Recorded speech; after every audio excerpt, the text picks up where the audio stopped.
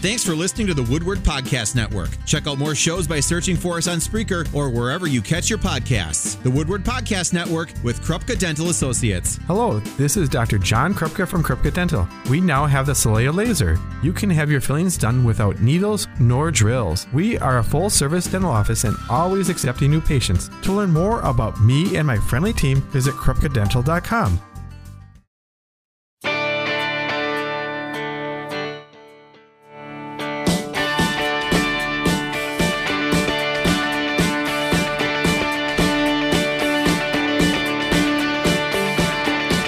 Rob Zimmer Outdoors continuing here on WHBY on this Friday afternoon. And Rob, I got a call there during the break from Ron, regular listener and sometimes caller. He wonders, how many miles do you put on your vehicle a year in your travels around the area?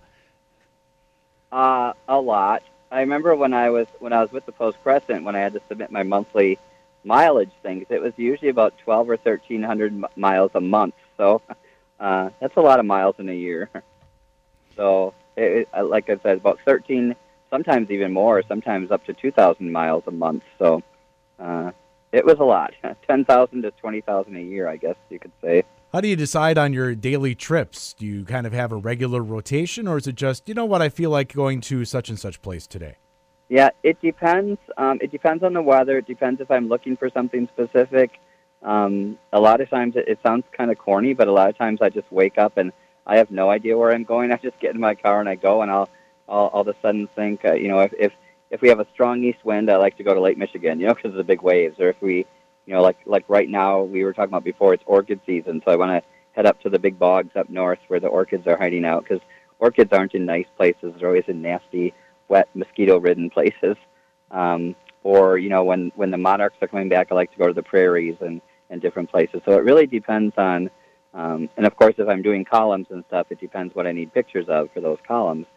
So, yeah, a lot of times it's not really planned. I just get in my car and I decide where I'm going to go that day. All right, I don't want to have all of civilization trampling to some of your favorite orchid beds, but you talked about northern areas and marshy areas. What are some of the hot spots then within the state? Most of the orchids, some orchids are found, most of our wild orchids are found in actual bogs, which are, there's a few bogs right around here, but most of the really remote wild bogs are up north, like Marinette County, Oconto County, Shawano County, Waupaca County has some, all the way up to the Michigan border, and that's where you find a lot of the rarer species, but we can find a lot of orchids right around here. Of course, Door County, everyone thinks of the Ridges Sanctuary in Door County. That's a great place to see orchids reliably. So is Newport State Park and some of the other ones up there, where you can see a lot of lady slippers and others. Down in the Kettle Moraine, there's several places where you can see orchids, even down in southern Wisconsin. So, but the thing is, they're never, other than at the ridges, where you can pretty much walk down the road and get some great pictures and see them, they're usually not in nice, friendly places. They're in the deepest, wettest, muckiest, coldest, most mosquito and tick-ridden places, and deer flies and everything. And I've been up to my thighs, literally, in water to try to get pictures of some of them. So, and late June and July are peak orchid months in Wisconsin. So, it's coming fast. I know you mentioned lady slippers. There are so many varieties of orchids. What are some of the main ones we have here in the state? Yeah, we have about 40 different species. I saw 37 last year, so I got quite a few. I won't even try to beat that this year because I'd just be disappointed. But besides the lady slippers, there's a lot of different they call them little green jobbers. There's a lot of the native orchids are just little green things that are gorgeous when you see them up close, but they're very small.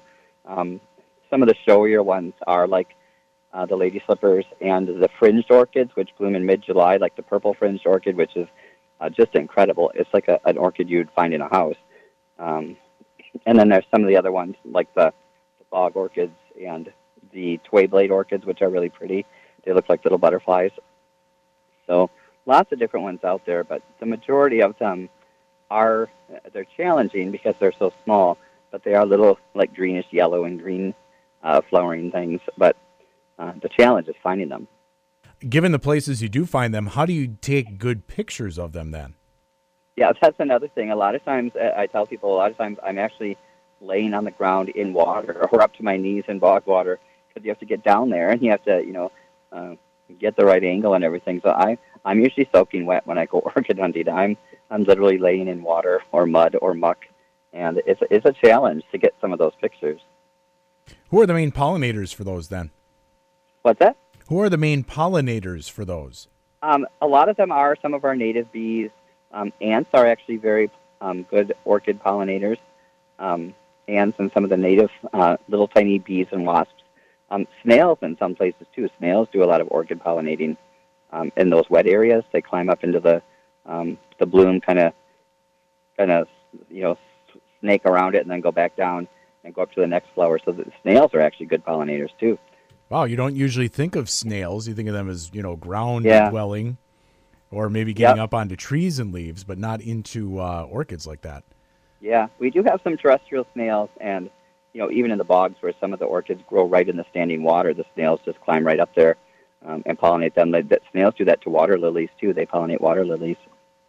So yeah, and some butterflies. I've seen tiger swallowtails on things like grass banks and lady slippers too. So butterflies are pollinators of them too.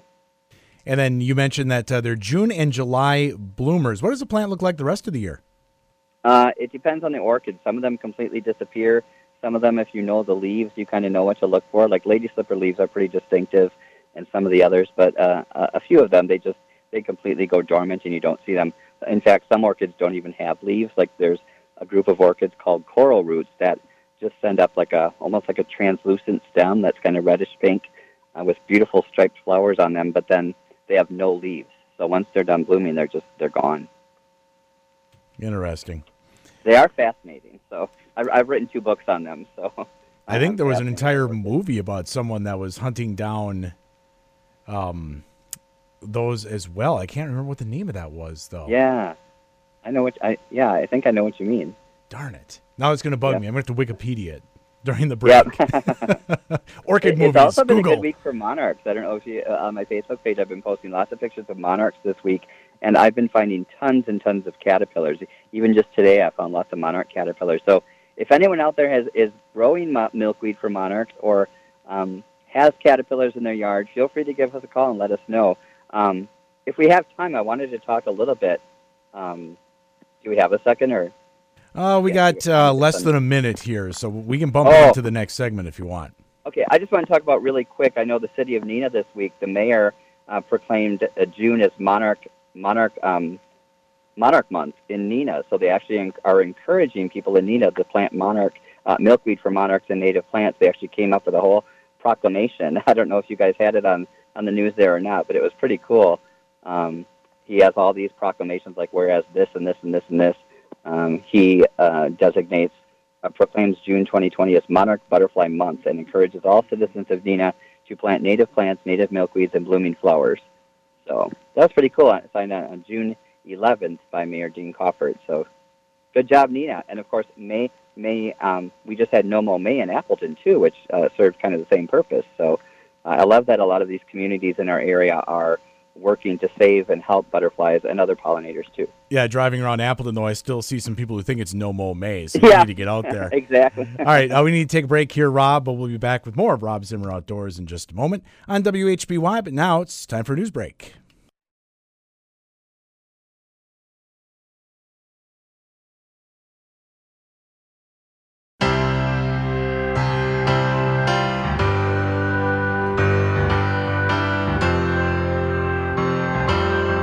Back on Rob Zimmer Outdoors, brought to you by Brookdale Senior Living. Jonathan Carlson for Haley 10 Past today, and Rob jumps back on with us here at the Settlers Bank phone line. And Rob, I kind of cut you off there. You wanted to talk a little bit more, I think, about monarch butterflies and them moving back into our area at this time?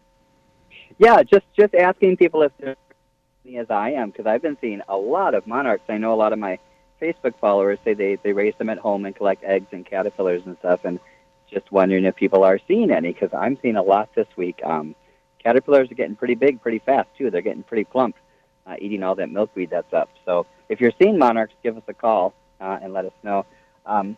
Also, any baby birds or anything that are coming to your feeder, some of the orioles and robins, and someone was telling me today they had mourning dove who brought 2 little baby mourning doves to their feeder. So everybody's raising families right now this time of year. So if you're seeing monarch caterpillars or monarchs, give us a call.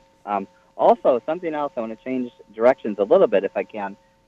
If you have a favorite theme garden idea, an idea for a theme garden that you have always wanted to try or that you've tried and went well, give us a call too. I want to hear from you.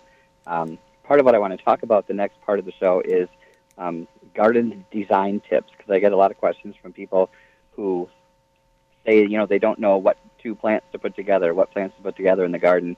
And I always try to get them to do some sort of a theme, or try to, because it's really fun for all ages. So if you have a favorite theme garden idea that you've either tried or want to try, like a lot of people do chocolate gardens or red, white, and blue gardens or herb gardens or pizza gardens, all sorts of fun stuff. If you have one, give us a call. Yeah, 281-1150 or 1-866-887-1150 are the phone numbers on the Settlers Bank phone lines. I know it doesn't help you, but my uncle, who passed away recently, he used to do a rosary garden, but I'm thinking you're more along the lines of combinations of plants, not just an actual design. Oh, no, I love that rosary garden idea, too. You mean the shape of the garden? Yes. Or yeah, it was kind of tiered, if you will, and then the stones represented each of the beads that would be on the rosary chain. Yes. See, that's perfect. And I know people do that, and people try to make the they do gardens in crosses and things like that, too. Or maybe they incorporate all plants that have, the name angel in them. Like there's a lot of plants that have the name angel in it, or church, or, things like that. So people do all sorts of theme gardens. Sometimes it's just by the name of the plant. What are some good plants to put into theme gardens like that stay, I'll say, under control, especially if you're going for something in the lines of design? Yeah, that's actually a good question. There's when it comes to garden design, there's a lot of different elements to it that you want to look for. And I look for specific plants to kind of bring out some of these things. So, one of the elements of garden design is texture. So you want to have plants of different textures. If you have all plants that have the same leaf texture, the same flower texture, it might not work as well as if you combine different textures. Like maybe you have some ornamental grasses, which are excellent plants for garden design, as long as you choose the nice clumping ones, because there are the rhizome grasses that spread like crazy, and people hate those. But if you get the nice clumping grasses, like some of the miscanthus and other ones, or native grasses like prairie dropseed and little blue stem, and the little blue fescues that stay in nice clumps, those are excellent plants for garden design. The other one is the form of the plant, whether it's round or kind of sprawling, or whether it's upright. Is it thin and columnar, or is it wide and sprawling? You want to combine those two together, not just have them all the same shape. Vertical interest, talking about tall plants, you always want to have something vertical interest, and it doesn't always have to be a plant. It could be some sort of hardscaping, a trellis or an obelisk or something like that, or even a ladder. Some people use ladders, really creatively in their garden, or even a shepherd's hook, or a fence or a shed, something like that. Something just to get some vertical interest in there so they're not all the same height. Foliage is another element of garden design. There's so many different plants that have different colors and textures and shapes and sizes of foliage. So again, mixing and matching different foliage types, like some of your coleus are excellent for foliage. Some of the hostas that have the seersuckering or pebbly texture to them. Again, some of the grasses have excellent foliage too. And some of your vines, like I'm thinking of licorice vine and some of those that have the really fuzzy texture, lamb's ears that have the really pretty texture, and some of the ferns that are really lacy and graceful. So those are all different types of foliage that you can add. And then, of course, you can put in tropical foliage, like really dramatic plants, like huge black elephant ears, or bananas, or hibiscus, or canna lilies, things like that. For just some really stunning foliage. And how much consideration do you have to give to the fact that some plants need a lot more water than other ones? Yes, yep. So one of the things you want to know, as you're designing your garden, you want to know your light conditions, know the light conditions that you have, and know the light conditions that the plant needs, and your watering conditions. Know the watering conditions that plant needs, and know what kind of soil you have. A lot of plants there are some plants that are very fussy, especially some of your annuals that need a lot of water to be kept looking good.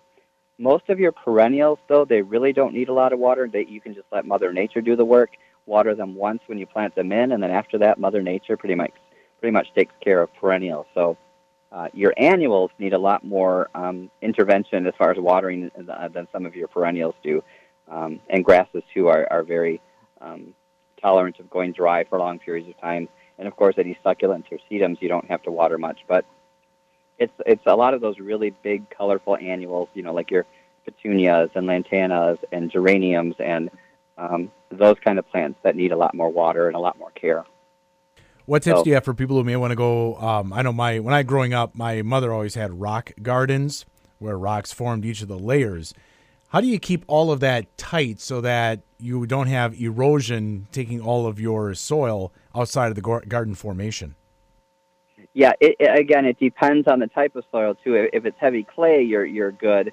And when you say rocks, are you talking like big boulders or just like? No, they were more along the size of, I would say, smaller than basketballs, maybe about volleyball size. Oh, so some nice sized rocks then. Yeah. Oh yeah. And depending what you put in between those rocks, some of those plants actually need very little soil. Like some of your succulents and herbs, and creeping, like things like creeping thyme and some of the creeping sedums and succulents and hens and chicks, they really need, maybe a little bottle cap of soil, and that's all they need to get really big. So that's why those kind of plants work so good in rock gardens, because you can just tuck a little pocket of soil in there, plant in it, and that's all you need to do. If you're putting bigger plants in there, like some of the grasses and some of the perennials, they would need some bigger pockets of soil that you could kind of even, a lot of people will just sometimes set the container right in there and then put the rocks around it. Or they'll actually make a big pocket, a bigger pocket within the rocks, and then kind of use the rocks to hold that soil in place, depending what you're planting. Again, like if you're going to go with bigger perennials, they do need more soil than some of the creeping plants. And a lot of people use like miniature plants in rock gardens, things that flow and just kind of go wild naturally and just kind of flow through. And those really don't need a lot of soil. Is it possible to put together a Southwest style garden here in Wisconsin with our climate? Could a cactus or some of those related plants make it through? Definitely, yep. In fact, we have native cactus here in Wisconsin, a couple different species, and a lot of people have them, and they grow amazingly. And right now they're just starting to bloom too. The prickly pear cactuses, which have the great big yellow flowers that are actually edible, those are actually hardy in Wisconsin. I know Ledgeview Nature Center has a huge patch of those out there in Chilton. They have a great big prickly pear patch, and Stone Silo Prairie Gardens up in De Pere has a big prickly pear cactus patch too, and they sell those there. So, and there's a lot of succulents and sedums that are hardy here. Things like some of the hens and chicks, and a lot of our sedums, which are actually succulents that they have the succulent-like foliage, and then they bloom in the fall. Those all give you kind of a Southwest look. And then, of course, you can add different rocks and, sandstone and limestone and different colors and textures of even sand and pea gravel and stuff to give it that look. And then you can always throw in a couple tropical plants that you would have to bring in during the winter, but that you can leave outside all summer, like some of the agaves and some of the indoor succulents and, things like pencil cactus and even cannas look good in a kind of a Southwest theme garden. And you can put them in fancy planters, or you can plant them right in the ground and then just pot them up in the fall and bring them in. But you can very easily create a Southwest-looking garden right here. I'm thinking that's the theme I'd go with, because that seems to be like the lowest maintenance required. Yep. And things like jades, jade plants that you can buy, and again, just put them outside for the summer, and then bring them back in after Labor Day or so if you have room. I know a couple of people who have literally hundreds of cactuses that they put in their sunroom all winter long, and they put them all outside on their porch and patio in the summer, and they're just stunning. And of course, then they bloom in the spring and they look amazing. So a lot of people actually do that around here. So, and then the different styles of rocks and boulders and sand and everything, you can create some pretty cool things. I know a couple people even then have the, like you see in some of the movies where they have the big buffalo or bull skull. With Oh, the, yeah. with the horns Yep. and The everything. horns. Yep. Yeah. Yeah. So they have that in there too. So pretty cool. And the wagon wheel. Yeah. The wagon wheels. Yep. Exactly. All right, Rob, we need to take one more break. What do you want to cover here in our final segment coming up? Oh, gosh. I'll talk more about some of my favorite plants for designing with, some of my favorite annuals, perennials, and tropical plants for designing with in your garden. All right, sounds good. We still have time to get a few calls in here yet. 281-1150 or 1-866-887-1150 are the numbers to call. You're listening to Rob Zimmer Outdoors on WHBY, brought to you by Brookdale Senior Living.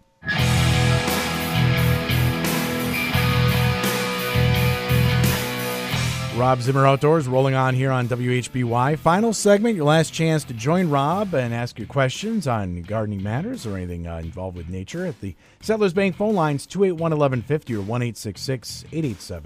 1-866-887-1150. And Rob, before the break, you mentioned you wanted to talk on a few more of your favorite plants you like to use for theme gardening. Yes, and I have one more thing to come up really quick because I got this question a couple times this week. A lot of people right now are seeing turtles crossing the road because it's turtle nesting season. And I always get the question, what way do you put them when you pick them up and move them? You always want to put them in the direction they were going because otherwise they're going to turn around and go that way again. So kudos to all of you who are stopping and picking up turtles in the road and moving them across the road. I love that. Unfortunately, I have seen a few this week that people weren't so nice, and I don't know how you can hit a turtle, but they do. And but thank you to all of those who have asked the questions and who are picking up turtles and saving them from the road as they're trying to get to their nesting places. So that middle of June especially, is peak time for that. So we're right in that season right now, and just move them in the direction they were going. Okay, so some of my favorite plants. I just want to talk about some of my favorite, especially for shade, because one of the most common questions I get is people want to know what to put in shade besides hostas. And there are a lot of different things you can put in shade gardens besides hostas. So things like your coleus, all the different coleus, and there are some amazing coleus varieties out there in all different colors, and reds and purples and lime greens and all different colors.